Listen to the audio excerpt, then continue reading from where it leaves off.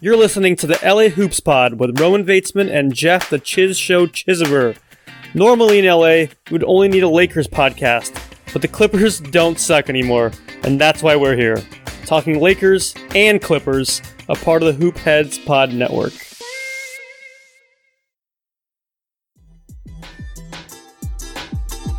Hey Hoopheads, we appreciate you listening to this episode of LA Hoops. Be sure to check out these other NBA pods on the Hoopheads Podcast Network, including Knuck If You Buck, 305 Culture, Spanning the Spurs, Hashtag Lakers, Cavalier Central, Motor City Hoops, X's and O's NBA Breakdown, the Wizards Hoops Analyst, plus our coaching-focused podcasts, Thrive with Trevor Huffman, Beyond the Ball, the CoachMaze.com podcast, Players Court, Bleachers and Boards, and The Green Light.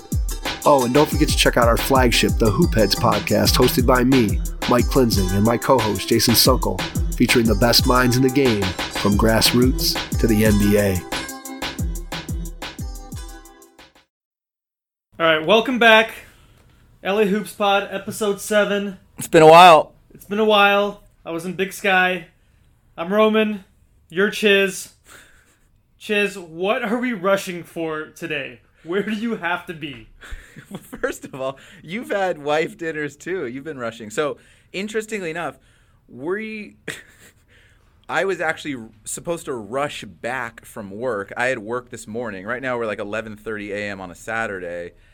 And because we had to get Trudell, who's our guest, at noon, I had to rush back from work. But because I was so rushed, I actually just stayed at work. So I'm still at Tennis Channel. I grabbed a VO booth, and I am ready to go. So it wasn't – now I guess we don't have to rush because I was so rushed, I stayed at work, and now we don't have to rush. So what do you think?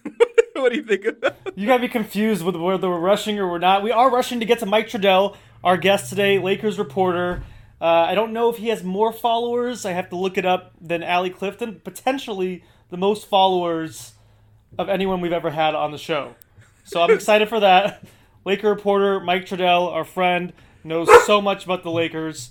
So I'm excited to have him on. Yeah, are you excited to have your dog barking the whole time as well, or what? Absolutely. All right, Chiz. So we'll start with a Would You Rather, because the feedback I'm getting is people love the Would You Rathers way more than our Lakers talk. Yeah, seriously. Okay. So shout out to Courtney and Joel. We were kind of discussing something similar to this, but this one is directly for you. Okay.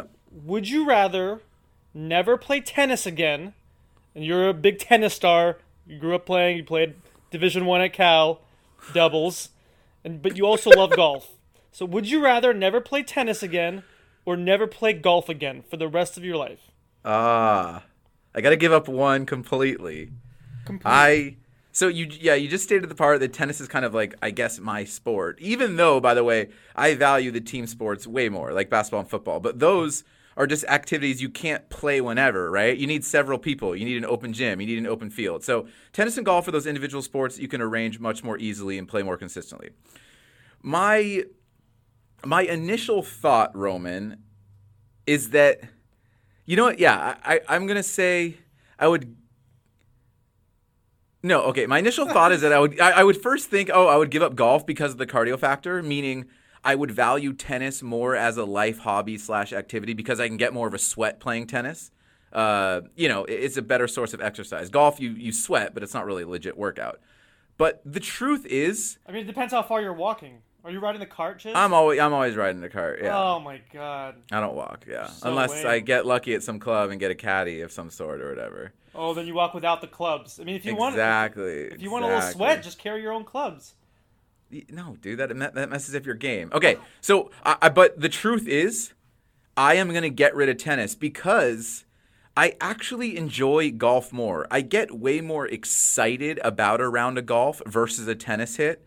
I've also really upped my golf game during COVID. I've been playing so much. I've probably played over 50 rounds since the whole lockdown. So, another key is this, and I think you might agree. Roman just started picking up golf. Golf just feels like a mini vacation when you play. In the same way that a pina colada tastes like a vacation, golf just... Pina colada? Yeah, exactly. If you're tasting one of those like blendy drinks, it feels like a vacation. Did when you you get play that from, golf, like, a commercial? no, just pina colada tastes like a vacation. Yes. Looks like a Virgin Islands commercial or something. In that same way, golf feels like vacation, right? You have the time. You've cleared the calendar for like 5 hours. You step foot on, it's like a pretty landscape where you compete. You enjoy the fresh air. You have some beers with your buddies. You maybe win some money. So, and also this, if I'm saying goodbye to my love of tennis, I'm thinking that I can still get my racket sport fix on by playing other sports like squash or pickleball. I hate racquetball because it's like inside, claustrophobic, and hectic. So it's a tough decision, and I love the question. But I'm keeping golf, and I'm sadly saying goodbye to tennis. I've played enough tennis in my entire life anyway. I'll get cardio elsewhere, and I'll probably play more pickleball if I have to get rid of golf. Okay, yeah. You know what? I'm probably with you on this. I have picked up golf this year. I've really enjoyed it. I've played tennis majority of my life as well. I think the interesting thing about tennis is you really need to have a partner that's at least as good as you, or maybe a little bit better or a little bit worse. It's not fun to play with someone who's not good or someone who's like way better than you. Whereas golf, it doesn't really matter who you're playing with. You just have more people to choose from when you play. And then the other part of it is you might, as you get older, have to, tennis has more injuries, right? It's still more of an athletic sport, which I love. But aside from Jerry's Jacket, your dad, who plays like at 75, and I'm so impressed with that, by the way. 77. 77? I mean, that's incredible. I think for most people, it's kind of hard to play tennis as you get older, and you can continue to play golf. So, by the way, I saw the video of him playing with you, and I got to give a big shout out to Jerry. It's incredible what he's doing at that age. Yeah, I mean, I guess both sports you can play later, but I guess tennis is tougher on the body. But you're right. There's less. It's easier. You can play golf by yourself. You can play with whatever. You can go as a single. So, and I'm glad. Roman used to hate on golf so much, like 6 or 7 years ago, because of the same things. You didn't sweat. It's so stupid. It takes forever. But it sounds like now you're feeling the idea of like when you play golf and you're enjoying that sport. You know what I'm saying? It feels like you're getting out there and you got like a free day. It feels nice. my knees hurt. I got a broken ankle. Like I'm seeing the end of the line here, and I'm going to start playing more golf and less of the other sports. Yeah, seriously. All right, let's get to some Lakers talk. We have talked recently on the shows, and I think this is a topic we disagree on, and it's what are the Lakers like without AD? And I've said all along that the Lakers without AD are an average at best team. And you disagreed. You think they're they're definitely a playoff team. I think you said 4 seed. I said they're more like a 7, 8 seed, maybe even potentially missing the playoffs. Well, we've seen them now without AD here recently. Yes. Including Friday's game against the Blazers. Yes. My thought, they lost 4 straight before beating the Blazers. 5 of 6. My thought continues to be that without AD, just forget about it. I mean, we're not even... You can cancel the season without AD. Well, yeah, so he got injured the night after we had this conversation. But what is even the point of this? So you're right. I said 3 or 4 seed. You said 8 or 9. By the way, it should be noted that they went 4-1 in his first 5 missed games. They did lose 4 in a row. But yes. So yeah, what are we getting hold on. at? Chiz, here's the thing. The teams that they beat there... I think they beat Minnesota twice, they beat OKC twice, and they beat the Bulls. Okay. And then now they beat the Blazers, who are pretty good, but they were missing McCollum, Nurkic, and Zach Collins. So it's like, yes, they won games without AD, but you can't be serious when they play a good team without AD. So what is the question here? What are we getting at? So this is my question. We're getting at you that is I was right. No. Well, nothing's happened yet. Okay, here's the thing. Well, like any team that loses their second best player is not going to win the title. So I agree. Let me clarify. Even though I think they'd still be a 3 or 4 seed, I agree. They cannot and will not win the NBA title if AD isn't healthy on the floor. Now, I will say this. If AD's a little banged up and misses games here or there, I still think they can beat any team in a series other than the Clippers and the Jazz in the West. I'm not going to get to the East yet. So they're not beating Denver without AD. Okay, I disagree. I mean, but what's the point? Like, what is it? You just want to make your... No, I think the point is that we've now seen the Lakers recently play without AD, and I just want to underscore his importance and just say that you're wrong. Okay, so just one quick thing to add. I agree. You cancel the season because they're going for championships if he's not playing, although it sounds really stupid. But those in that 4-game losing streak, I think it's important to note that their third best player was also not there. Schroeder didn't play in any of those games, and he is their third best player. If AD is out and Schroeder's there, if let's say it's Schroeder and Harrell's your second and third best player, that's pretty damn good if you compare that to the Blazers, the Suns, the Nuggets. Like, I'll still take a LeBron-led team with Schroeder, Harrell, the championship-like defense. I will still take them over all the teams in the West other than the Clippers and Jazz. I guess you're disagreeing, but it doesn't matter because we are agreeing. They're not going to win a title without him, but it doesn't take a genius to figure that out because that's true with every other team. You lose your second best player, you're probably not going to win at all, except for the Nets, actually, because they lose their second best player. They still have, what, Kyrie and Harden? Or so Kyrie and Durant or Harden. Yeah, they're maybe the only team that could overcome that type of loss. Yeah, I think they're the exception. You know what I do want to say, Chiz? What? I was wrong a little bit on Dennis Schroeder. Because yesterday especially, his energy level on both ends of the floor, like sometimes he's not going to shoot well. He did shoot pretty well yesterday, 6 of 14. He had 20 points. His energy level guarding Lillard and making things difficult for Lillard despite Lillard having a good first half, I think he really helps the team's energy defensively. And he used to be a poor defender, and now I think is an above average defender. And I'm really impressed with his game. I think he's better than I thought. When he first came out of Germany, I remember watching like YouTube highlights and like saw some of his action, and I was like, man, this kid is going to be a really good player.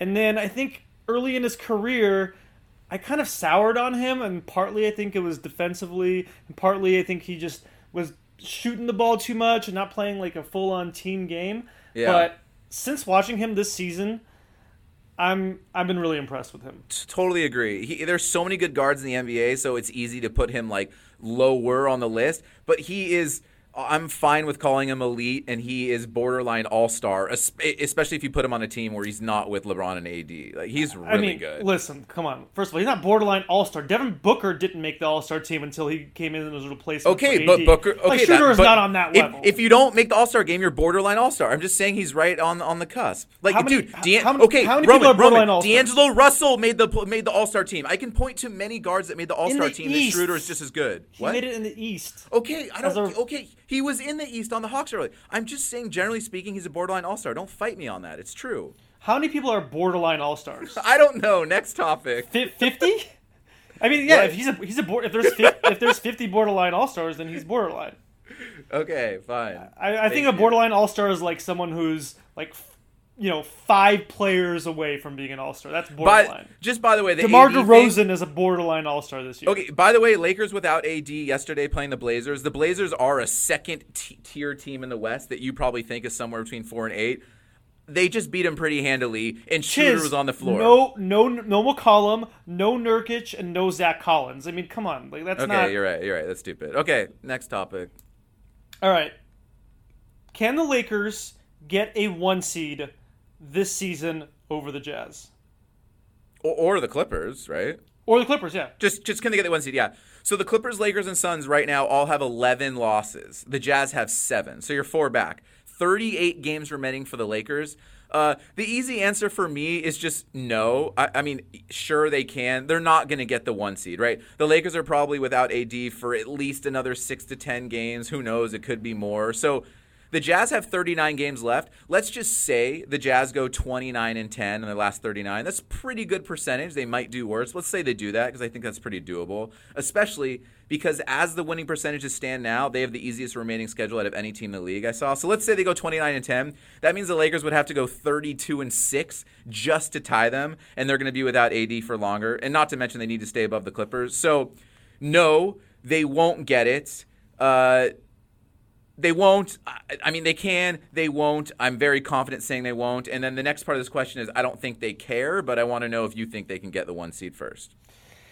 Yeah, I mean, when you do the math, and the Jazz are on pace right now, if they continue to play the way they are in the second half of the season, really to have 15 losses. In that case, the Lakers could only lose 4 more games the rest of the season just to tie. No chance. It seems so unlikely. But then again, you never know. The Jazz have been fairly healthy this whole season. They lose a piece or two, they might end up with more losses. So I don't think it's inconceivable that the Lakers end up with the 1 seed. But then again, they also have to beat the Clippers. I don't think the Suns. I mean, I like the Suns. I like the way they're playing. I don't think the Suns are a threat for that 1 or 2 seed. No.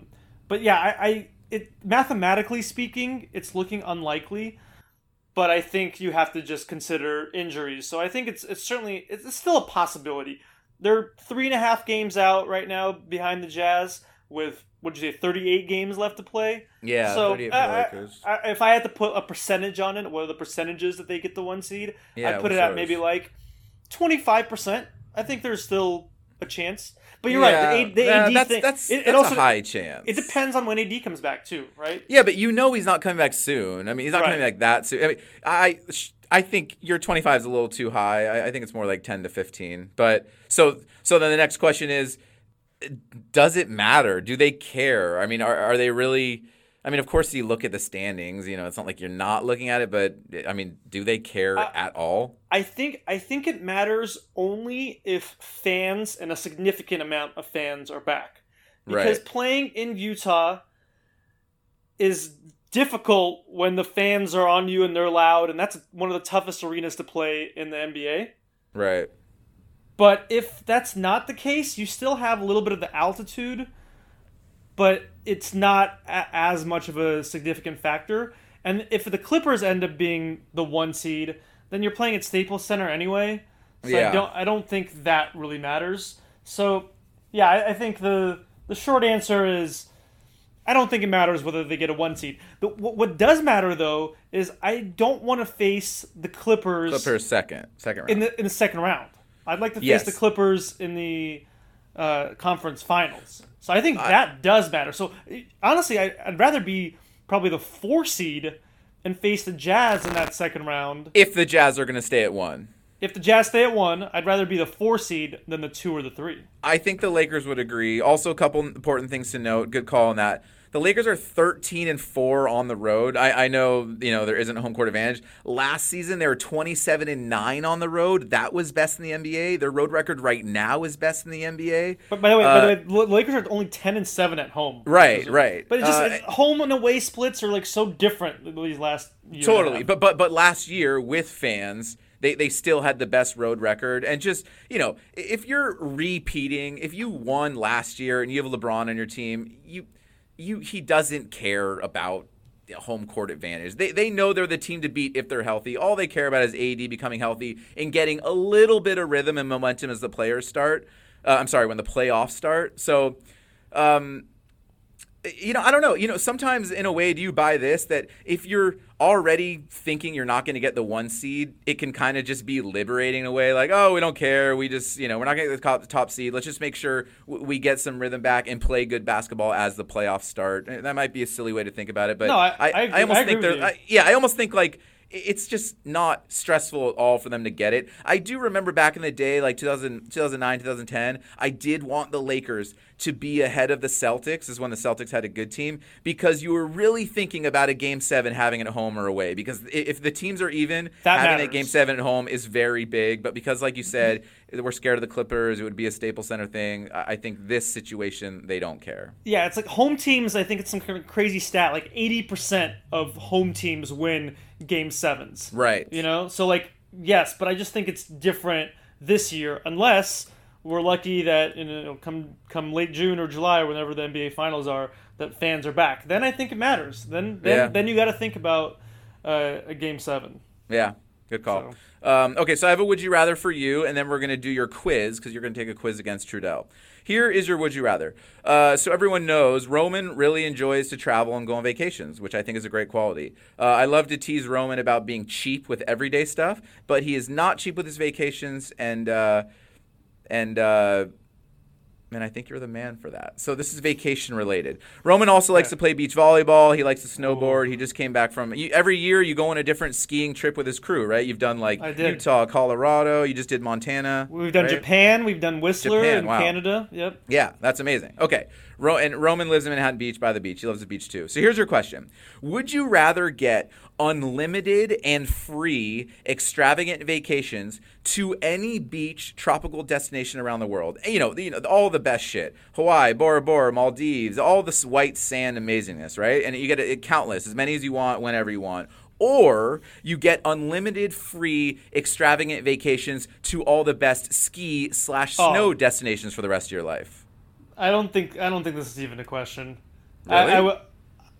I would choose the beaches.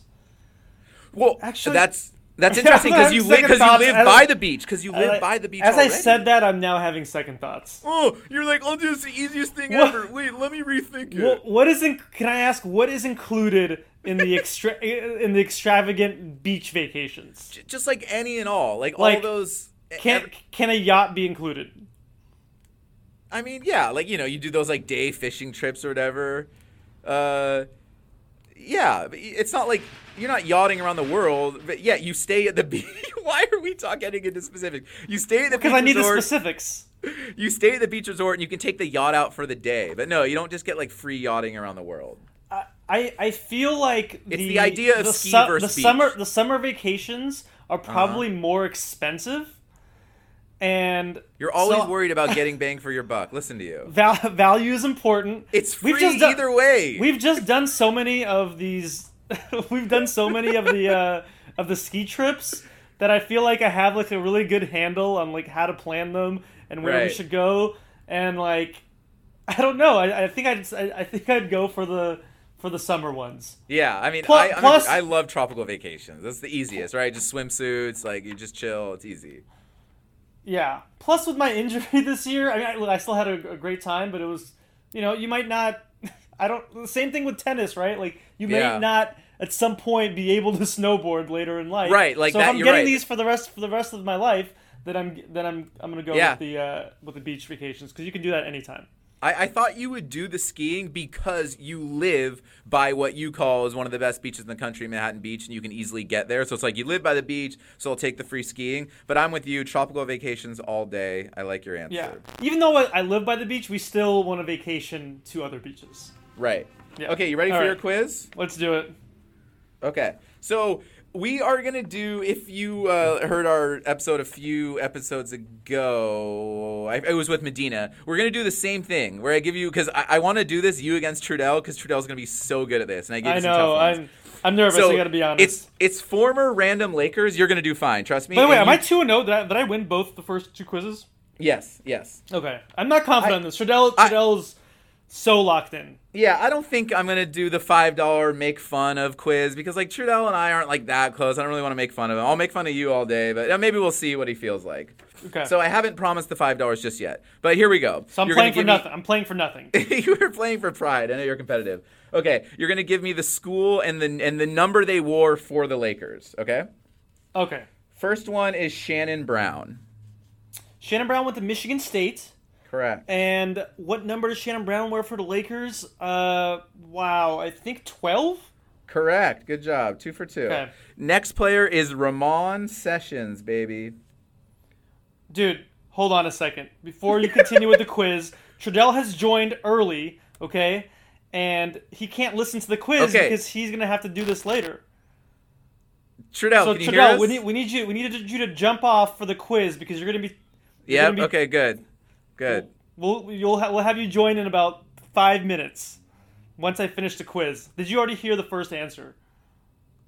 He's not going to answer. All right. Okay, you ready? He left. Okay. Okay, Ramon Sessions. Ramon Sessions went to Nevada. Correct. And he wore number... Ooh. Why do I want to say 0? No, that was Goudlock. Did Sessions wear 0? 11? I don't know. It's wrong. Wrong. He wore number 7. 7. Okay. Both of them were wrong. Von Wafer. Okay, Von Wafer went to Florida State, and I believe he wore 23. Nice, dude. Good job. Number 4, Travis Knight, the White Delight. Oh, Travis, that's an easy one. He went to UConn, and he wore number 40. You are a pimp. Let's go. Chris Kaman. Chris Kaman went to Central Michigan. Yes. And he wore number... man, I could just see him this one's tough. Laying on the bench. 35? No, wrong. No? He is a weird one. He wore 9 for the Lakers. That was a weird one. Yeah. Okay, Brian Shaw. Brian Shaw went to UC Santa Barbara, Gaucho. Yep. And he wore number 20. Very good. Last one, Isaiah Ryder. UNLV. Correct. And... Oh, man, the numbers are tough. I'm not as good with the numbers. I watch a lot of college hoops. That's why I know all the colleges. Yeah, I'm actually really good at the numbers. 7? Yeah, very good. 7, okay. So you went 12 for 14. Nice job. And now let's bring in... if you keep giving me the college quiz, I'm going to do really good at that. So I think I'm actually going to beat Trudell. I think Trudell... Trudell's not a college... He's not a college basketball guy. Interesting. Okay, so you think 12's going to do it. All right, so it's time to bring him in, yeah? All right, here we go.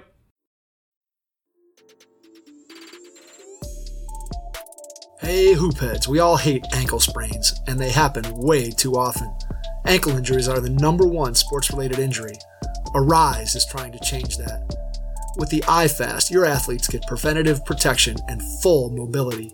Athletes no longer need to wear bulky braces that limit performance and give mediocre protection. Anyone playing sports should be using these products. Keep your athletes in the game. Don't wait for them to get hurt to take action. Visit www.arise.com, spelled ARYSE, and use the code HOOPHEADS to get 20% off the future of performance. That's ARYSE.com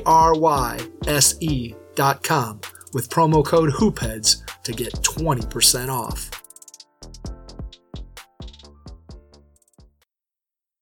All right, Chiz, we welcome in Lakers reporter Mike Trudell.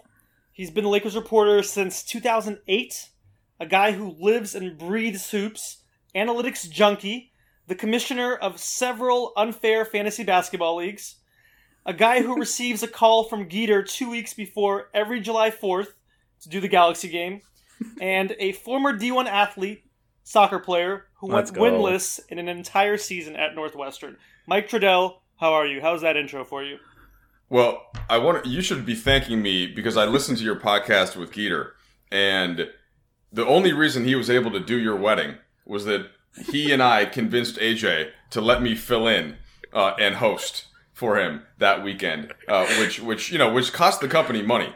So, shout out to me for allowing your wedding to take place. And even though Chiz was, sort of ripping, and you could tell Geeter was like a little bit upset when Chiz was like, I don't know if it was that great. And he was like, what do you mean? I know 100% that it was great. There is nobody better. And I also can't believe you didn't tell the Price is Right story, but that's fine. Maybe next time you have him on. I mean, we've heard that story a lot. Are you allowed to give a shout out to yourself, by the way? He just did. I think you just heard me. Yeah. I mean, I was stunned. I'm still a little bit stunned by that. I've never heard that before. Okay. Well, you haven't listened to the right people talk then. My apologies. All right, so we like to start these with some would you rathers. So I mentioned that you went winless at Northwestern in a full season while playing soccer. It's soccer. I don't know if anyone knows soccer. D1 soccer. So my would you rather for you is, would you rather go undefeated that season, and win the NCAA title, or you would win your fantasy hoops league every year for the rest of your life, money included and everything? That's a stupid one. I already know what Mike's going to say. Okay. So. Okay, Chiz, please feel free to answer for me. No. Let's hear from Trudell first before you Trudell, don't. Yeah, you go first. No, I legitimately want to know how you would answer. Okay, I like you undercutting Roman's question. I will. It's just so stupid. Like the idea of winning fantasy basketball every year, after you win it a couple times, it's like you're not going to get off on the fact of winning it a third or fourth time, even if it is a little bit of money. Of course, he's going to go back and want the NCAA title. That is so much more priceless. You've never met Trudell, apparently, because Trudell loves fantasy hoops. He's more into it than anybody that I know. Okay, ready for me to... Yeah. Did I basically just... Here's the thing. So I have won my fantasy league so many times that it's almost boring. to win at this point. Roman's doing well this year, by the way, because he had some keepers that he's hanging over. I would say, though, yeah, I mean, look, if I'm giving you my honest answer, it would be the college title, but I don't think that would... Like, Roman, are you saying that I can't win the fantasy league if I choose this, or you're just saying that I'm not guaranteed to win it? I'm going to say that you can't win. You cannot win. No more titles. But that's sort of, then why would I even play then? And that if I weren't going to win the fantasy league, I would just quit it. So you would have to allow for the possibility that I could still win it. I just wouldn't be guaranteed. You would have to still play. You could finish in second. You can finish. Yeah, you can finish in the money. You can. Chiz is right. Chiz is right. It's a weird hypothetical. Yeah, I love the way Trudell answers these "Would you rather." Like he gets into the nitty gritty of would I be guaranteed? None of our other guests have even understand these questions. I always have to break it down for these idiots. Trudell, you are the man. He's absolutely right. He's already won it. He's bored, and he just gave the idea like. If he's not guaranteed to win, he can still play to win. Yeah, it was. Well, here's what I would say though. You can't. I also don't like the premise of the question in college. Like it's all about the pursuit of that excellence. And if you're just guaranteed the excellence, right. Now it's one thing if you like end up getting there and you don't know while you're playing, but it's not that fun to think back and be like, oh yeah, you're going to be the guaranteed national champions. It's like, hey, congrats, we got a cheat code from my buddy Roman on his podcast, and now we're the national champions. No, correct. It's the fact that you guys went through it. Did you enjoy getting a cheat code in NBA Jam? I love those cheat codes. Yeah, I can't wait until my boys are almost to the point where, they're 6, my twins, and they're almost to the point where they can play Mario Kart against me, but they're not good yet, but they can kind of get the guy around the track if I hook up the old 64. I'm looking forward to the day when they can play actual video games. But yes, in terms of the college soccer thing too, though, guys, like I didn't go to some famed program like Indiana. Like part of the whole point of was doing that was so I could go to the journalism school. And it did suck, but it was a different kind of thing because the expectations were so low. It was not fun for somebody that's hyper competitive, Roman, as you know me, to be losing a lot. I've kind of blocked it out of my brain. Okay, I'm glad we can remind you. The question was so bad that we could reconsider restarting the podcast. That's how bad. Yeah, Chiz, do you have a different pod that's just you? By the way, I have a Would You Rather later we'll get to, and it's just so much better than that one, but we'll get to that one later. I think Chiz has not liked any of my Would You Rather questions since we started the pod, and we're now on episode 7. Well, so. Roman, it's funny that you do the Would You Rather, though, because that was one of my, when I was doing even more writing, and I still do, a decent amount of writing for Lakers.com, but my first couple of years, I would do a lot of Would You Rathers with the players. It was just a little different. It was easier to get access. There wasn't the TV network yet, right? And so I could just pull whatever, Jordan Farmar or Nick Young aside and just do 20 stupid Would You Rather questions. And that was like my favorite piece of content that we used to do, and it's just things have evolved. So thank you for bringing it back. The questions I'm sure will get better as the podcast goes on. I promise. I just need more experience, right? Trudell, you just mentioned like Farmar, and you've been covering the Lakers forever. What is one current or former Laker that you've been especially cool with, or he's been really funny, cool to you, that maybe wouldn't be so obvious? Like we asked Brez this earlier, and he's like, "Oh, Pau Gasol and Odom were cool," and I'm like, "Yeah, no duh, those guys just seem cool, and we know they're cool." Like, is there one? Is there one that Laker fans would be like, "Oh, like that's surprising," or "That's like cool to hear," because you just have great insight. You've been around him for a while. Well, so this will probably be a deep cut for some people, but Josh Powell is somebody that I stay in touch with. Nice. He was always one of my favorite guys. Super genuine, nice, kind of like sweet guy, and so I check in with him here and there, and that's fun. So that would be my deep cut, deep dive answer for anybody that remembers the JPZ days. In fact. Before there were many podcasts going at all, I did a little podcast with Josh Powell called JPZ's Playlist. I don't know how many episodes we did. I think it probably like 15. And it was just he and I talking hip hop on the road. I would have him in my hotel room. This is during the 08 through 10 seasons, right, when they were winning the titles. And he would he would come into my room and we did a hip hop draft one time with Shannon Brown. And I gotta say, like, my final squad, I had like Tupac, Biggie, Tribe Called Quest, and Wu-Tang Clan somehow. Like, I was crushing it and feeling really good about myself. So yeah, JPC's Playlist. I believe it may be some deep cut on iTunes at this point. That's sweet. We gotta go back and listen to that. That's sweet. I like that. I remember all the players just thinking he was. I remember he was just like a teammate favorite at the time. I remember people used to talk very positively about him. Yeah, for sure. And he come and give you some sort of those '90s traditional power forward minutes, right? He wouldn't play as much in today's game. He wasn't a shooter, which it seems like almost everybody's using that floor spacer now at the 4 spot. But he was kind of a traditional banger. He'd come in, he'd get a couple rebounds, he'd give you a little energy, and then he'd go back and sit and cheer for his folks on the bench. Yeah, he was a solid player. He was like an 11th, 12th guy. And he had a mid-range jumper. Roman. No, he was in the rotation. Roman. He was like the 9th guy. He was like 9th or 10th guy. Yeah, I think he played like 8-10 minutes a game or something like that. I remember him. Yeah, he was a solid player, good energy guy. Trudell, here's what I want to ask you.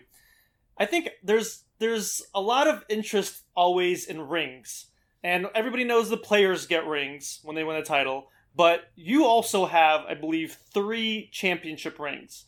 What is that like, having those rings, and how are they different from the rings the players get?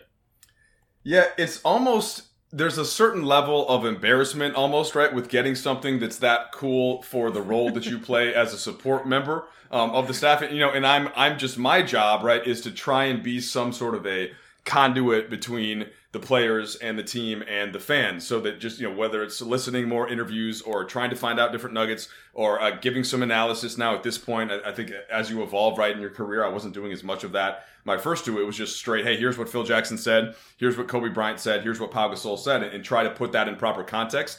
Now you can build a little bit more analysis into it. But yeah, so I just thank kind of it's the players, right? So it's LeBron and it's Kobe at the top of those lists. And then, the executives that put the team together, the coaching staff. There are a bunch of people like me on the staff, right, that end up getting a ring for being part of the organization. And it does, but I'm in this weird spot there because I'm also a media member, and where I try to be unbiased in my coverage and my analysis and reporting on the team. I also work for the team, and so therefore my life is definitely better when they're doing well. So it is a unique spot to be in, but it's not like, what am I going to do? Say no, thank you. And so what I do instead of, I don't think of them so much as mine. I think of them as like LeBron and Kobe and the Lakers organizations, and I am a side beneficiary of them, and I will keep them in a safety deposit box until my kids reach a certain age. I'll probably mandate that they graduate college, get a job, that kind of stuff, possibly grandkids, and then give one to each of the boys. Oh, so you don't wear them. No, I don't. Yeah, I don't wear them. I mean, so Stu Lance sometimes will wear one to games because fans love to see them, and so that is something that I get. But it's not like I'm walking around in the community, flashing my ice around, like, hey, look what I got. Like, yeah, I did this, guys. See this? No, I don't flex to like that on it. If there was only one you could keep, and the other 2 had to be gone, what is one you would keep? You have 2009, 2010, and the bubble one, right? Yeah, so I'd say the first one, the first one was just unique, in that, so 2009 in Orlando, right, and the Lakers win the title, and in that case, we're all staying at a certain hotel in suburban Orlando, like outside of the city, and after they win, there's only so many of us in the traveling party at that point, and there's this just fantastic party in one of the ballrooms. And at this point, this is my first year, right? So I was kind of fully wrapped up in it, and I'd done my reporting job, but I wasn't doing any TV or radio yet. And, I had mentioned Josh Powell, he's pouring champagne on my head, in that ballroom. Like, it's a totally different experience. The next year when they won in 2010, I was just straight transcribing quotes, and I didn't even go in the locker room, to go and be a part of that whole thing. So yeah, that first year, just because of what ensued afterwards and all of those memories that created out of it. And I don't know if you guys ever remember me doing this, but so Fish hits that shot over Jameer Nelson, right? After the offensive foul, the elbow to the face. Yeah, exactly. And so he hits the back in there, and Jameer Nelson, for whatever reason, keeps backpedaling when the Lakers need the 3 to tie. And so I had Fish hold that pose over me, pretending to be like Jameer Nelson, like with a champagne glass in my other hand. It's one of my favorite photos, and it's just something that that kind of a memory, right, will always stick with me. That was more. There's a little bit more of that fan that I know that Geeter talked about from that first year, and I think since then I've tried to pull a little bit back and just tried to be a little bit more objective in approaching it, everything. But yeah, man, it's tough to shake that first one for me. Yeah, the first one is always the most special. I always think, for me, like, the 2000 title will always be the most special as a fan, especially them beating the Blazers and the conference finals, game 7, coming from behind. Like that, there's no championship since then that I think comes close to that experience for me. So I totally get it. Yeah, that makes sense, man. Chiz, you have a would you rather for Trudell. Okay, yeah, I didn't know if we do that or panic meter. Okay, this is your would you rather. So let's just say NBA has a lockout, I don't know, it folds, and you lose your job covering the Lakers. The NBA is just out, right? Everyone loses their job. And you have to choose one of the two. For the next 10 years, you are either the play-by-play for the LA Galaxy and you make $75,000 a year, or this is for 10 years, or you become a full-time plumber. You're just cleaning toilets, but you work Monday through Friday, 9 to 5, and you make $1 million a year, and it's 10 years. Well, first of all, I'd like to state that no disrespect to plumbers. Okay, that is a noble craft, and I don't know Roman. I don't know, Roman, if there's any implication otherwise. If he took that job for a reason. In fact, wait, why are you saying it to me? This is Chiz's question. No, his question. I'm giving you Roman. I'm giving you the chance to rip him like he ripped you for the question. But I can pull that back. Anyway, I would say no. So the whole reason that I'm in this industry, and I think like what I wanted to say earlier was it's fun to hear you guys on a podcast because I think there's so many producers in sports that are really, really smart and that know the game just as well as some of the people that are on air, and they happen to go the production route. And so it's kind of fun now to see that people can start a podcast, right? For like this, for example, and you guys can show all the stuff that you know that I know, because when I would come in to do shows, we would have all these types of arguments, especially me and Roman, in the aisle before I would go in to do the show. So let me state that. And I think that what we share, what I think we share because of that is this passion for being able to talk about sports. And I didn't get into it for the money. I didn't make any money for a long, long time. And so absolutely it would be the soccer play-by-play. And there isn't a dollar amount that you could put on doing a job for me that I wouldn't enjoy doing. And so, yeah, to me, that's a pretty easy answer, fellas. Yeah, okay, Chiz told me that he would rather be the plumber for 10 years. And then I realized that would be the worst thing of all time for everybody involved. Anyone's house that he went to, if he was the plumber, I would be extremely scared. Roman, if I become a plumber, I'm going to learn how to fix the freaking toilet. Chiz, you'll never learn how to do it now. Okay, here's what I'm thinking. Trudell has 3 kids now, and you've already been in the business for a long time, so I totally get that your love and passion is talking sports. I'm just thinking, you can... Like, let's be honest. You do 10 years of LA Galaxy, and then you have $750,000. I mean, you have 3 kids now. I'm sure you want to, take care of them, put them in nice school. Chiz, do you want me? Do you want me to pick apart your question like I did to Romans? Because I'm happy to. Yes, please. No, because we don't want to keep you too long because we have all this other stuff to get to. So I really appreciate your response, but I would encourage you to think about it a little more when you go to sleep tonight and hit me up if you change your mind. What I would say is that I would also get other jobs at the same time in sports. You don't have to do just one. So if it were a financial thing and I needed to make more for my family to pay the mortgage and all that kind of stuff, then I would add a job. Now, if you would have stipulated that is the only possible income that you can make, then I would have to figure something out. But I would. I can't do something that I don't love to do, my friend. So that's a good call, though, Trudell. So you're saying, so that's what I was going to say. You could do another job. You take the plumber job. You work Monday through Friday, 9 to 5. You're making a killing, $1 million a year, and then you have free time. You have a consistent schedule for you to do more JPZ's whatever podcasts. Yeah, I see where you're trying to go with it, but no, I'm going to go the other way and stick by my answer. I love you. All right. Panic meter. Panic meter.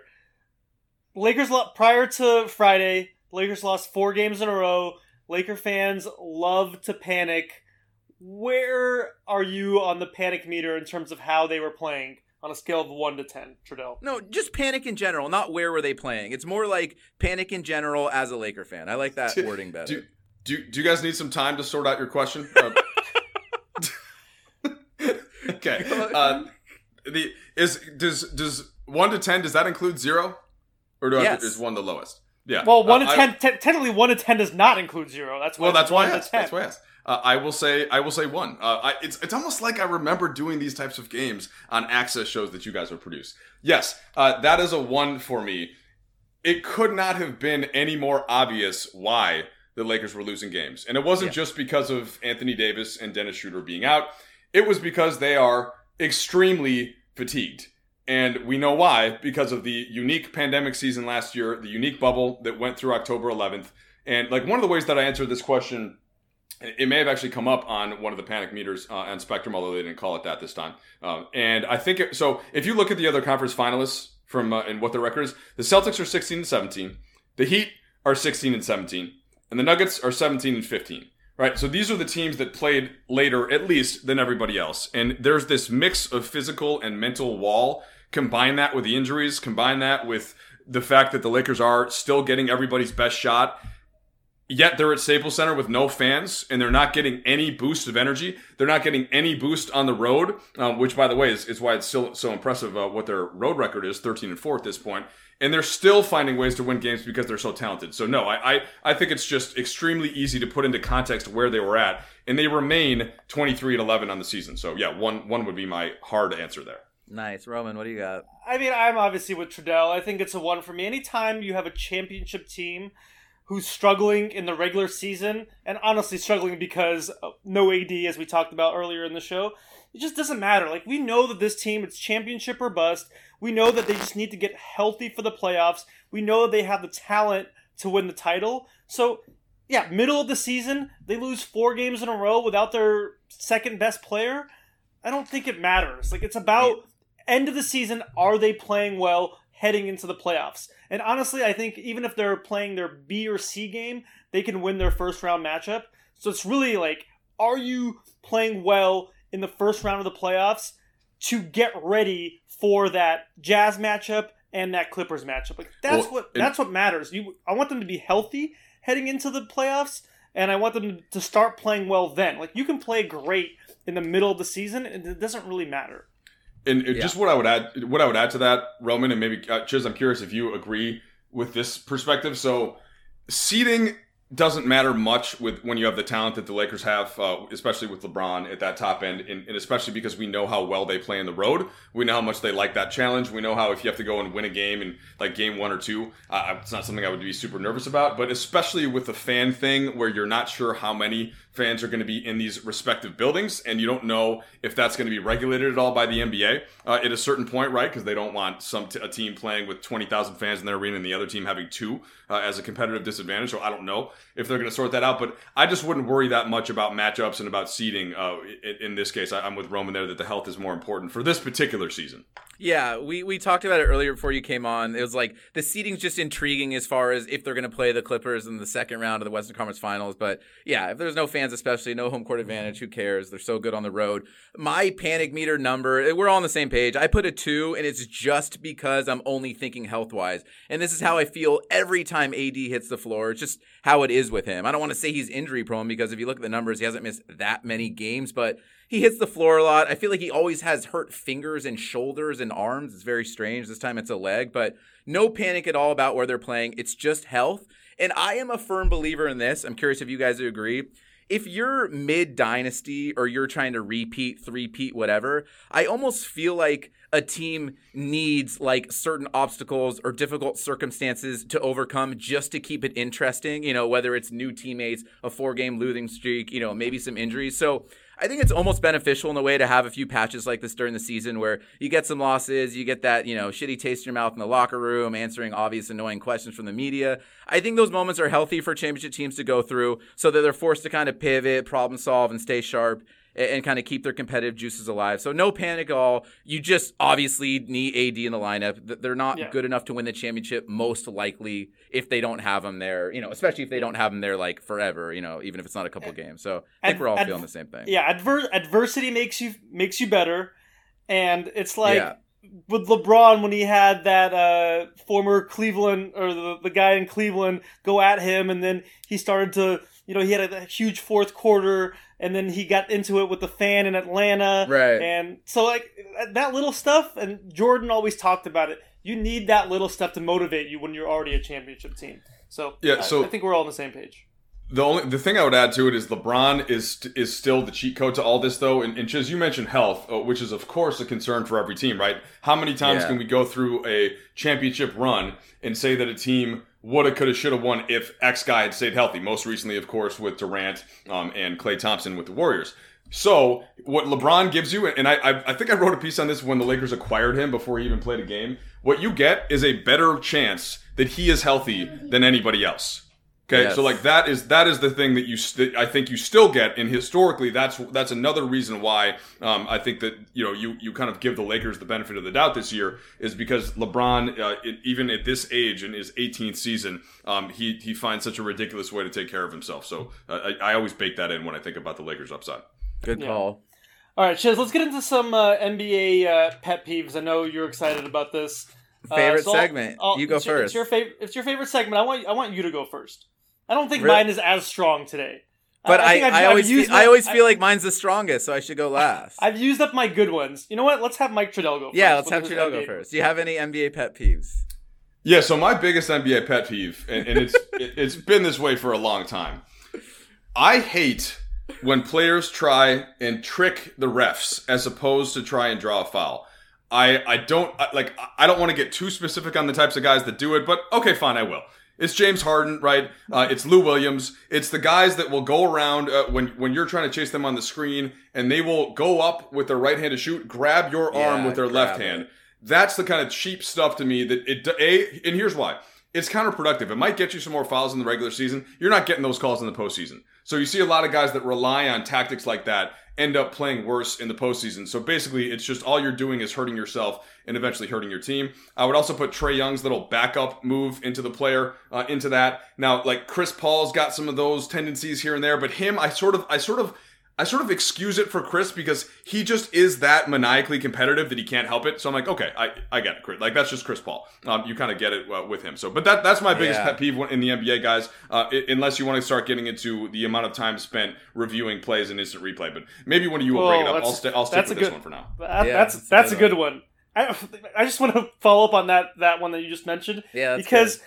I hate when you watch and replay, and within the first 5 seconds, you're like, okay, that was a foul, or okay, like the ball was out of bounds on somebody else, and then they still review it for like 3 minutes. You're like, wait a minute, we all just watched it together.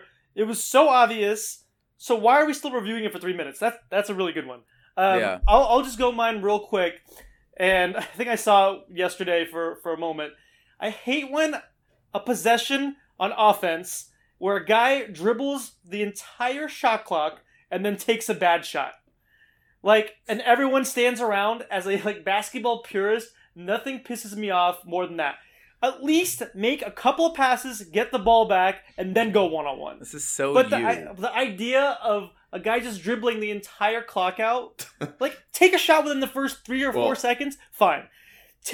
Make a couple passes, then take a bad shot, fine, I can live with it. But to dribble the entire shot clock and then take a bad shot, I think nothing more drives me crazy. Would you like a tiny bit of pushback to that?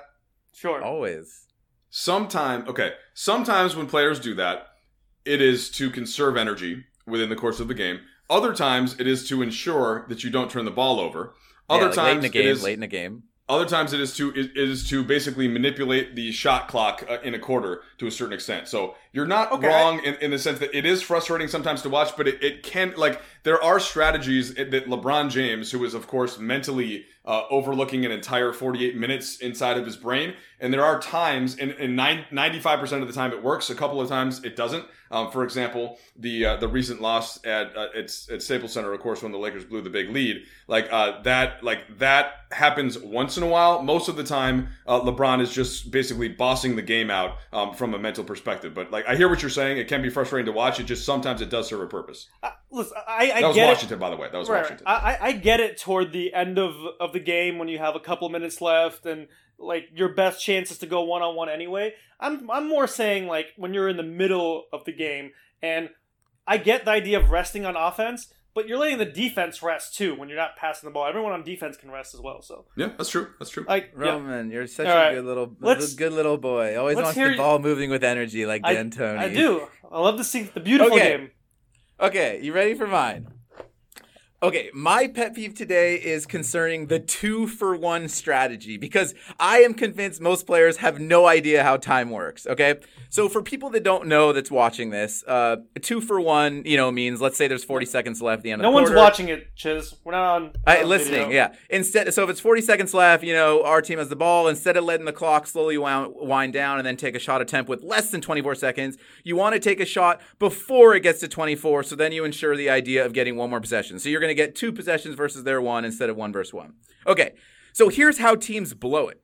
Players think you just need to take the shot before the clock gets to 25 or 24. But the truth is, it's already too late if the clock has gone below 30. Some schmuck will hoist up some shit shot with 27 seconds left. That means the ball will hit the rim at 26. Then the rebound won't be secured until about 25. The shot clock will reset, and it's way too late. You just blew it. You took a bad shot, and you didn't even get a 2-for-1. Coaches need to explain to these guys that the first shot has to be out of your hand by 31 at the latest. Not to mention, you need at least 3 or 4 seconds when you get it back to take a decent shot instead of like a full court heave. So if you're going to do a 2-for-1, the ball has to be released by 31 or it's too late. They always, do you know what I mean? This 2-for-1, they're so obsessed with 2-for-1, they get a bad shot. Meanwhile, you didn't take it early enough because you're not accounting for the time it takes for the other team to get it and the shot clock to reset. Yeah, the sweet spot is between 40 and 30 it's a pretty seconds. good point. Yeah, I don't disagree with you. I think that there are some players that deal with it better than others, but you're right. That is something that's frustrating me too. Yeah. Right. I mean, you see it like they need to have that number in their head, 30, I think, because anything under 30, especially if it's a 3, especially if the ball is kind of like rattling around for a little bit, and it's just like it's almost wasted. It's just it's whatever. It's counterproductive and. Yeah. I think coaches need to like put that number in their head. I feel like they don't even get it. It also, so that I think that you're making a fair point. The other element that makes it tricky on the defense, so on the team that's trying to get the 2-for-1, if you end up jacking a bad shot, then you're probably impacting your transition defense as well. Whereas if you're so that's the one benefit of kind of like if you're running the shot clock down, at least have the floor balance so that you're not giving up a transition opportunity to the team on the other end, and that's something you have to bake in when you're thinking about a 2-for-1. Right, 2-for-1 could be you know what a pet peeve of mine though is, Chiz? Is when teams don't recognize that they have a 2-for-1. When they completely don't even recognize they have it, and then they just end up running and then they take one shot and they don't even get the other possession at all. Yeah, but to Trudell's point though, like maybe they do realize it. They don't want to just jack up a bad shot. I'd rather get one. I'd rather get one decent one than 2 like a half court and then a bad 3-pointer. But they need to just like organize their thoughts better. Well, I think. So here, this is going to be sort of the pushback from when you're watching it as a fan or as you guys are kind of as I'll give you expert status. Okay, somebody that really knows the game. You got to bake in that the defense oftentimes knows it's coming, so they're going to overplay and they're not going to just allow a walk up 3. So they're going to press higher on that end. So that's going to take away that thought. Oh, we could just go up and get an easy shot up. No, I mean the defense also knows how to play against that. And then B, it's never quite as easy to execute everything while you're playing in the game as it looks on the outside. Where you're like, oh, guys, 2-for-1. Meanwhile, he's thinking, well, but I'm with you in principle for churches. Yeah, I agree. Only certain guys can really do the 2-for-1 because you need a shot creator to do it, and every team only has maybe a couple of shot creators on the floor at a time. So I get it. Not everyone can recognize the 2-for-1. Roman, it's the NBA. They can create shots. No, dude, there's plenty of guys that aren't shot creators, Chiz. All right, let's move on. Trade deadline is approaching. Obviously, the Lakers usually are a player in the buyout market. Trudell, do you think there will be a player that is not currently on the team that is going to be a rotation player at some point? Like, do you think the Lakers will be aggressive in the trade or buyout market to get a rotation player? Well, here's the trick to this question with this specific Lakers roster is that they go 11 deep with guys who you could start in an NBA game. And yes, that does include THT. Although, look, it's been a little bit rougher over the last couple of weeks for THT defensively. He still made some great plays on offense, for example, last night against Portland as we record this on Saturday. Markieff Morris, he was your 11th guy probably heading into the season. You're here, THT. He's starting at the moment for AD.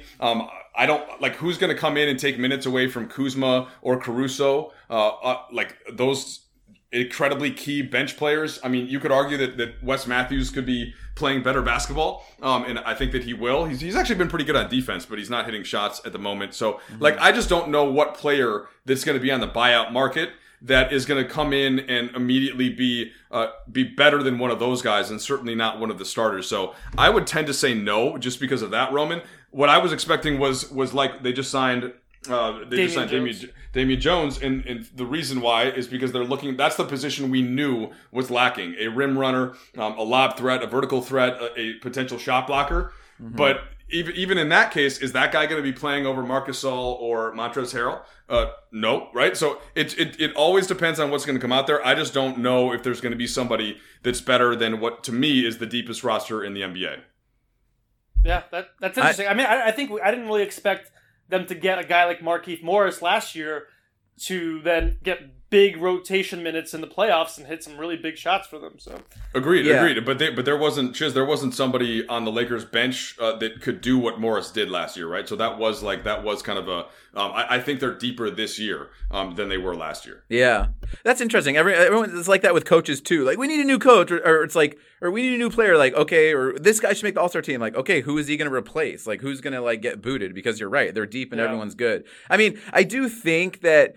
I think you mentioned the big man. I think the one thing that when they lost to Brooklyn that maybe scares me as a Laker fan is someone other than LeBron that can match up well with Kawhi, PG, Durant, and Harden. I mean, it's hard to match up with those guys. I heard Ali mention loosely at the beach the other day, PJ Tucker. We don't have to get into certain names, but that's just a name that intrigued me because it's almost like a backup LeBron just for defense, because when you go against those four players I just mentioned, which they're going to match up against, other than LeBron, there's no one I really love on the Lakers to defend them, but they're a tough cover either way. So that's the only thing I was thinking. I mean, speaking of big guys, though, what if Andre Drummond gets bought out? I mean, I don't know if that'll happen, but I mean, I think he's certainly a guy that would probably help the Lakers on the glass.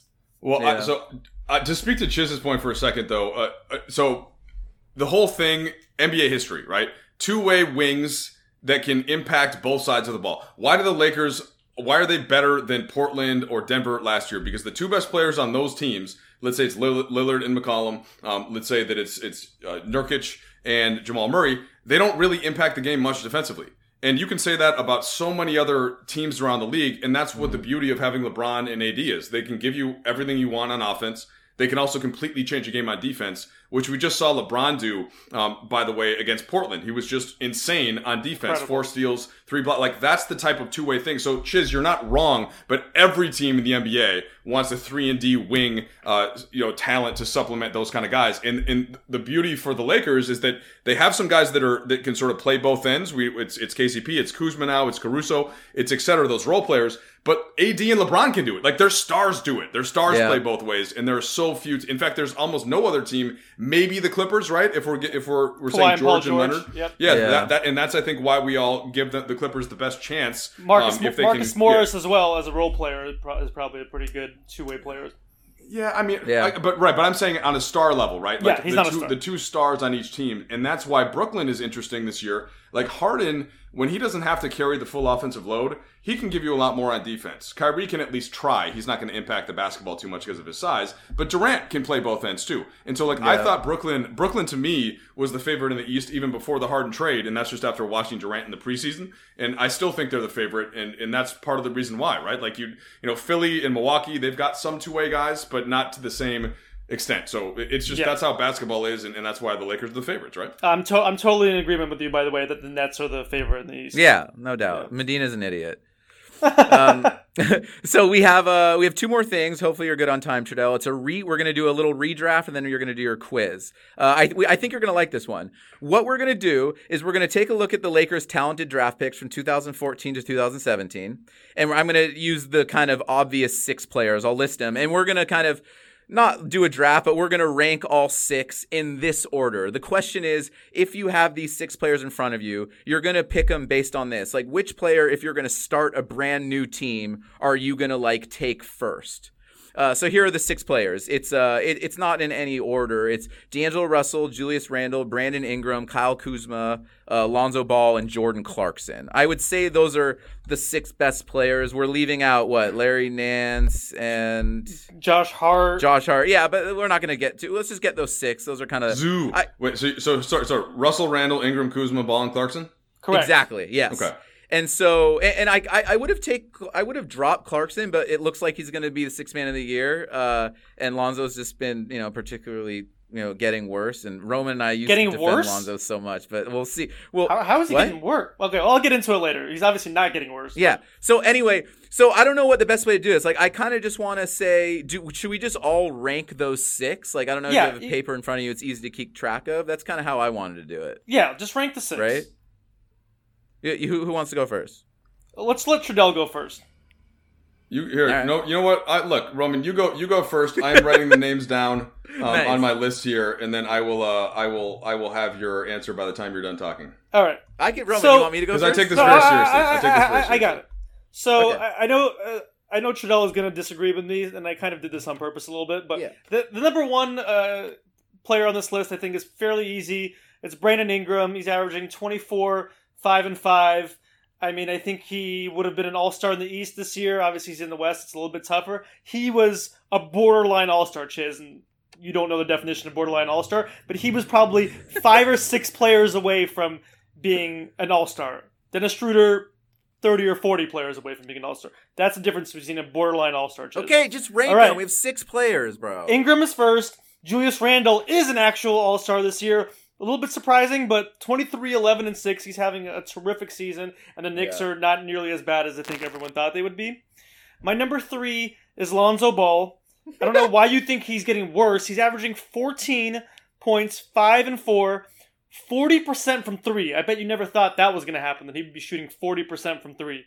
And for me, the reason I love Lonzo is when he's engaged, he impacts the game in so many different ways that you don't see on the stat sheet. He makes the outlet pass. He makes the extra pass. He's a terrific defender. He's long. He rebounds. He does all the little things. Yeah. The only thing for me that is sometimes frustrating is I just want to see him play harder because he's got all the talent and he's too passive sometimes. But I think he's a terrific player. Okay. I would put Kuz at number 4. Obviously, the numbers are down, but his defense is better. His rebounding is better. He's a really good role player on a championship team. Clarkson is having a great year, like you said, almost the 6th man of the year potential. And then the last person is Trudell's favorite player of all time, and that's D'Angelo Russell. Wow. Career record for D'Angelo, 112 and 225. 112 wins, 225 losses. I love that you went last with him. Got it. Chiz, do you want to go or do you want me to go? Honestly, I just changed up my order, and I just would rather you address. I want to listen to yours if you don't mind. All right, so do me a favor and just repeat again what the criteria for selection is, just to make sure that. Okay, I mean, I was thinking this. You're starting your own NBA franchise, and every time you're gonna rank them, you're ranking them in order of if you're gonna start a team. You know what I mean? Okay. Yeah, so that's an important stipulation. I mean, all right, because for example, Kuzma he's shown that he can embrace a role and help a team win games, which a lot of these guys have really just not had the opportunity to do, other than Russell's time in Brooklyn. But Roman, you might be surprised because I have watched Minnesota basically every game this year, and so I have some thoughts on Russell that may surprise you. But so Ingram is number 1. There's no question about it. He's 23. He's gotten incredibly better on offense. His shot has come around, which is always something that was going to happen. If you listen to Jerry Stackhouse, I interviewed him very early on. Grew up in the same hometown of Kinston, North Carolina, and said Ingram's always been a shooter. Give him a year or 2 in the NBA. He's got to get his strength. He's got to get adjusted. Everybody was worrying if he could hit shots, right? That is clearly not an issue. The next step for him is to become a better playmaker, to know when Zion should have the ball and initiate, to know where he should go in those situations. But again, he's 23. That's coming. And also, he needs to get back to playing defense, which he hasn't been doing since he's been focusing more on the offensive side. But yes, for total package, to me, it's clear that Ingram is number one. Number two, and this is why I asked for the stipulation, Chiz, I think you have to give Randall the benefit of the doubt here just because of how much of a burden that he can carry for a team. Now, the issue is going to be in a playoff series, right? Are there certain weaknesses in his game that you can play on? Can he impact the game defensively, which we've now seen that Kuzma has been able to? Julius hasn't really done that, right? He plays this point forward role. He's got the ball all the time. He's rebounding. He's all over the place. And I don't think he should be an all-star this year. I think that should have gone to either Jimmy Butler or Bam Adebayo. Or Chris Middleton. Middleton too. Yeah, Middleton was on my team. Those three guys were on my team. So, but I love Julius. I'm a little bit biased personally towards Julius. And so, so I think he's two there. I had Kuzma actually ahead of Ball. And I still, like, here's the issue, Roman.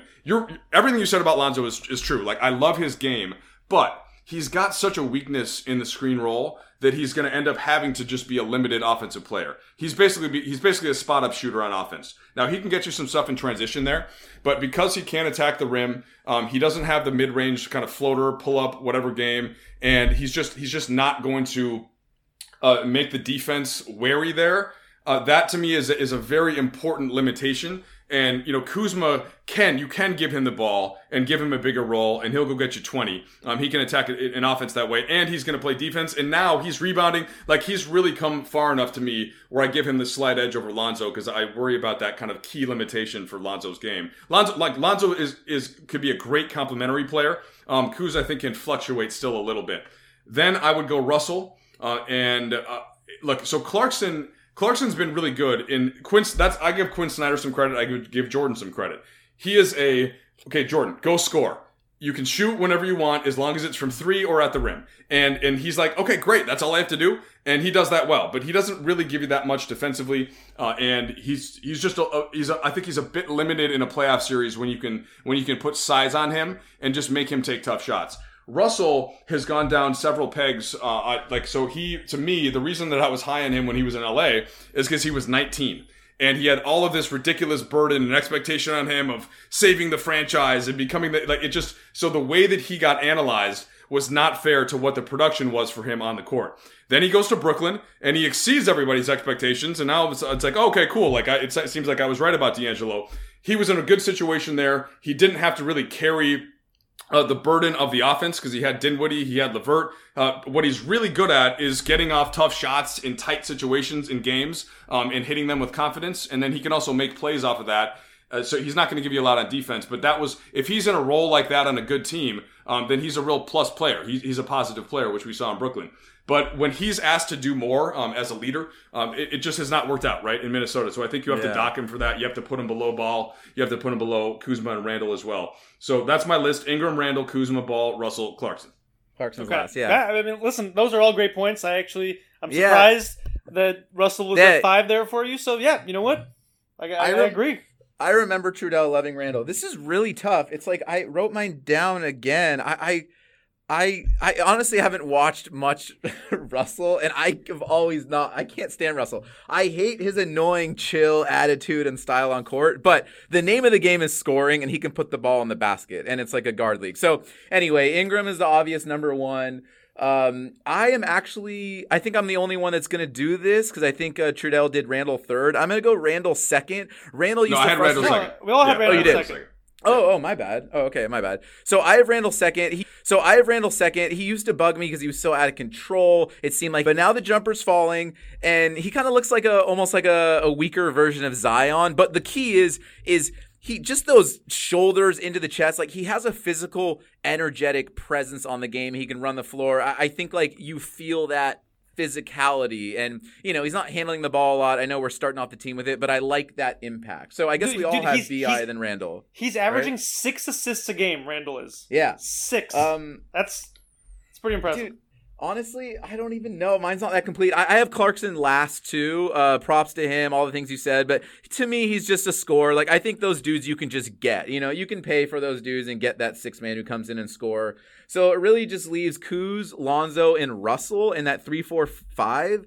And I don't know, man. Like if it's the starting the team, Roman knows that I've been so high on Kuzma, like playing that role, like we just said, and I have a follow up with Trudell after this. So because it's starting a team, and I can't stand it when Kuzma tries to break down his defender off the dribble because he cannot dribble by anyone. And when he does a jump off the dribble, I don't think it's going in. I like it when it's just catch and shoot or catch and pump fake, go to the rim. I love his floaters, his mini hooks. He's got good touch off the glass. I just don't like him as far as carrying a team. So I'm going to put Kuz at 5, even though I like him better than Russell, if that makes sense. So I don't know. I just have Russell and Lonzo at 3, 4. And I thought I had Russell, but I'm just looking and picturing his face right now, and I just can't, and I can't stand him. Although Lonzo is so embarrassingly bad, like Trudell said, as far as scoring. Like, seeing LaMelo and then seeing him, like, why That's not can't... his game. Scoring is I not know, his game. but why can't he just figure it out? Like, dude, get more Dude, creative. Like, he's still young, dude. It's gonna happen. Like, I know. What I'm saying is, Lonzo's a good buy. Lonzo's a good buy low right now. Yeah, it's a good call. But the point is, Roman, you know this. Like, we would defend Lonzo so badly. We defended Lonzo so poorly that even Roman to this day, and Geeter will crush him for it. Roman, like, until like recently, wanted Lonzo over Devin Booker. No, first of all, the question was Donovan Mitchell. Oh, Donovan Mitchell. Why? Okay.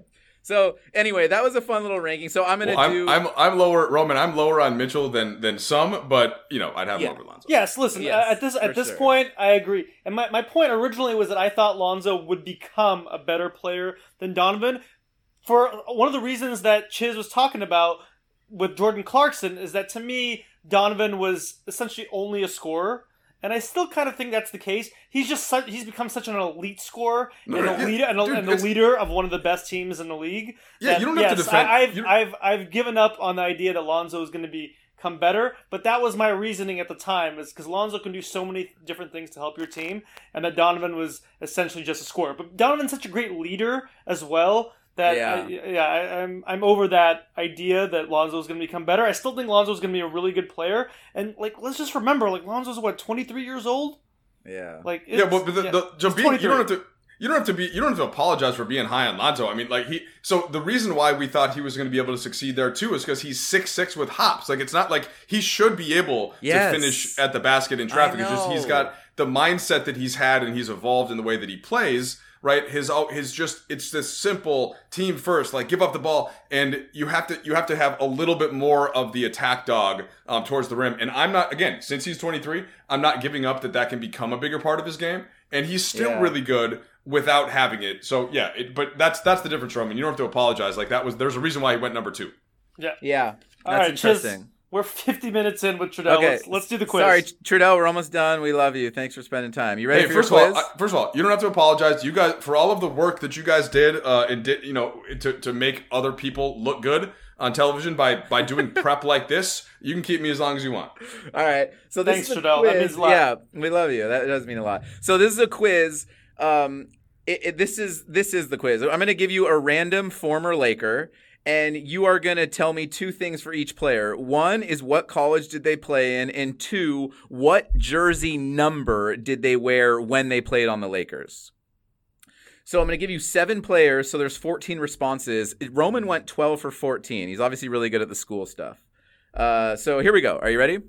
Yeah, I am already going to tell you that the numbers thing is not going to go great, but we'll see. Oh, wow. Because Roman I don't watch college basketball. Roman thought Roman thought you were going to struggle on the school stuff. So wow, you might go. I made to because Roman knows that I have zero. I cannot force myself to watch college basketball. Dude, so. Me too. I always dog on Roman for college basketball. I'm currently watching the Arizona-Washington game, even though I know that Arizona can't make the NCAA tournament because of the self-imposed sanctions. But I'm still currently watching it and listening and doing the podcast. Look, in his defense, college basketball did used to be good in the 90s. So. I totally disagree with that. I think it's actually gotten better. Oh my gosh! Okay. Are you not talent wise, but in terms of passing the ball around the perimeter for 30 seconds. Thank and you. I was going to say all it is dribble handoffs. That part has gotten better because the shot clock is now at 30 instead of 35. So the game has actually been sped up. Thank you. It's just dribble handoffs, shooting threes, out of control charges. It's just unbelievable. Okay, here we go for the quiz. Question number 1, Shannon Brown. What school did he go to? What number did he play? What number did he wear? Well, okay, so that's obviously Michigan State. And then for the number, give me a second here. Oh, man. Well, give me a second. I'm just going to Google him really quick. I'm just kidding. Shannon Brown. Number 3? No. Number 3? It's No. not. Okay. It's what wrong. number was it? It's number 12. Oh, number 12. Okay. There you go. Okay. 1 for 2. Ramon Sessions. Sessions was number 7. Correct. And did he go to Nevada?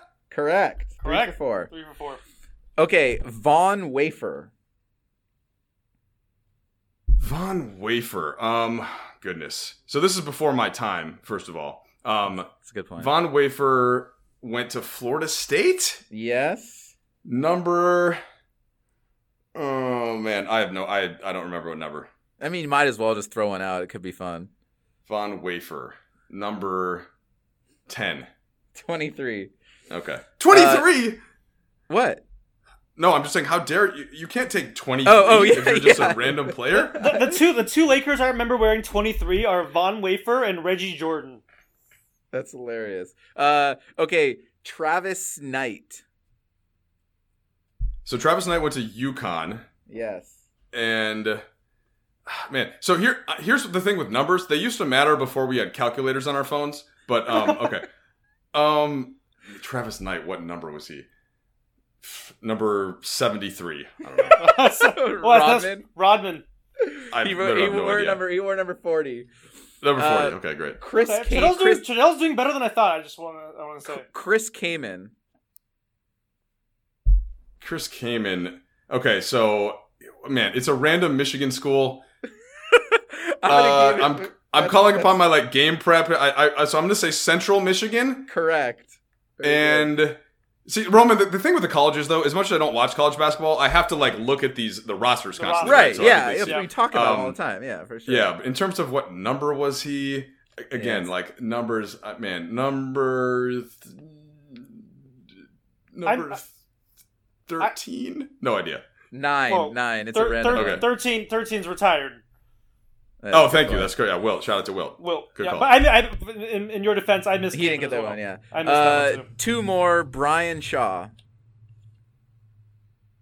Brian Shaw, college. Oh, Santa Barbara. Yeah. He has some good Santa Barbara stories, by the way. To ask him about going to well, you know what? I can't tell this one on a podcast. I'll tell. It's all right. We've all been to UCSB. We know. Yeah. We know So what goes on there. yeah. You got to get this and then number. Come on. Bishaw, was he 20? Yes, very good. Okay. Very good. Okay. Good comeback. Okay, last one, Isaiah Ryder. Wait, how many does Trudell have? How many did he get correct? He's already missed 4, so if he Okay. the most best he can do is 10. Yeah. Okay. I mean, look, I think I've gotten all the colleges right? You have. You have. So okay, the numbers, as I said, no idea. All right, J.R. Ryder. So he went to UNLV. Yes, Yes. correct. And was he 30? Okay, no, he wasn't 34 with the Lakers. I can tell you that. As Blazer.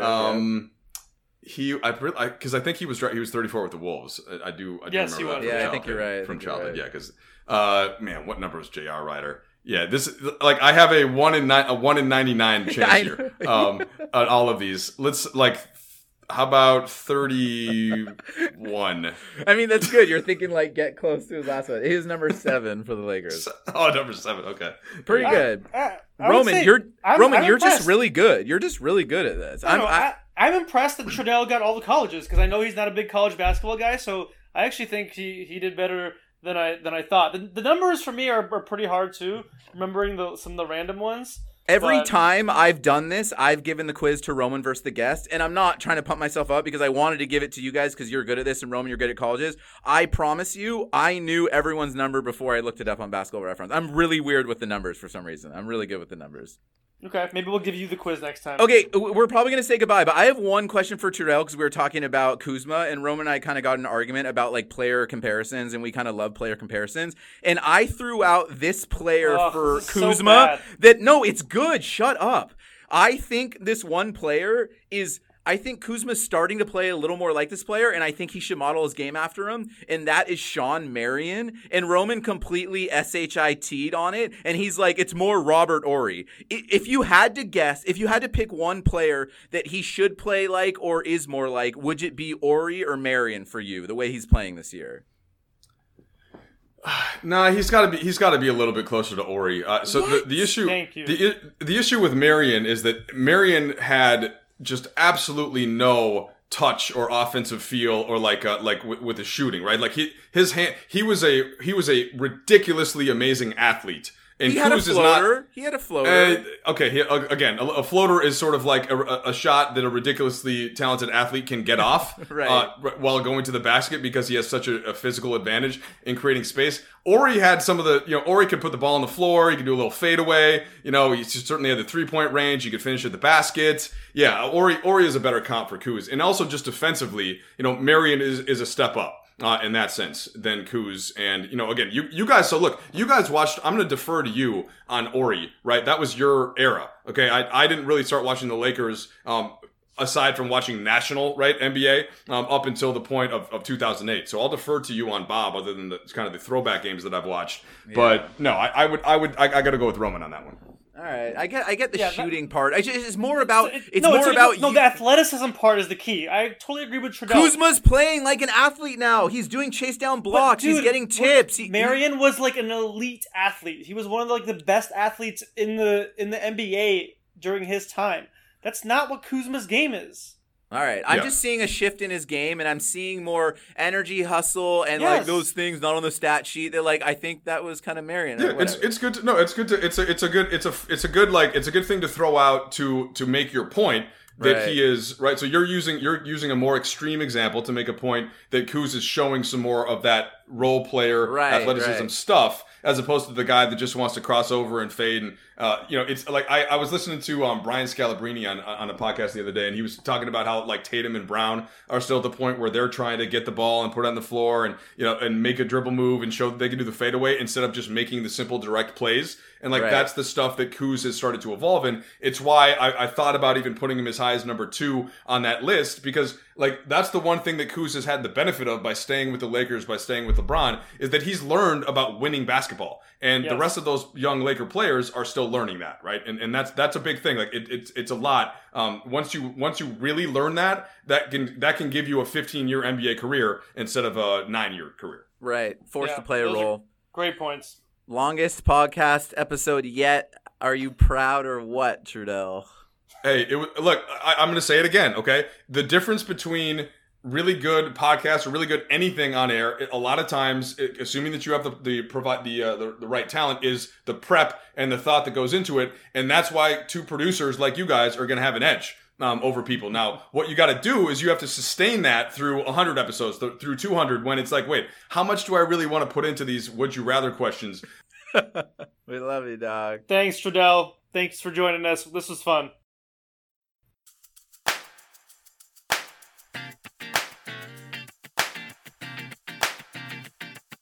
This is the LA Hoops Pod, the spot for both of LA's basketball teams. Check us out on the Hoop Heads feed, find and subscribe on all of your favorite podcast apps, and follow us on Twitter and Instagram at LA Hoops Pod.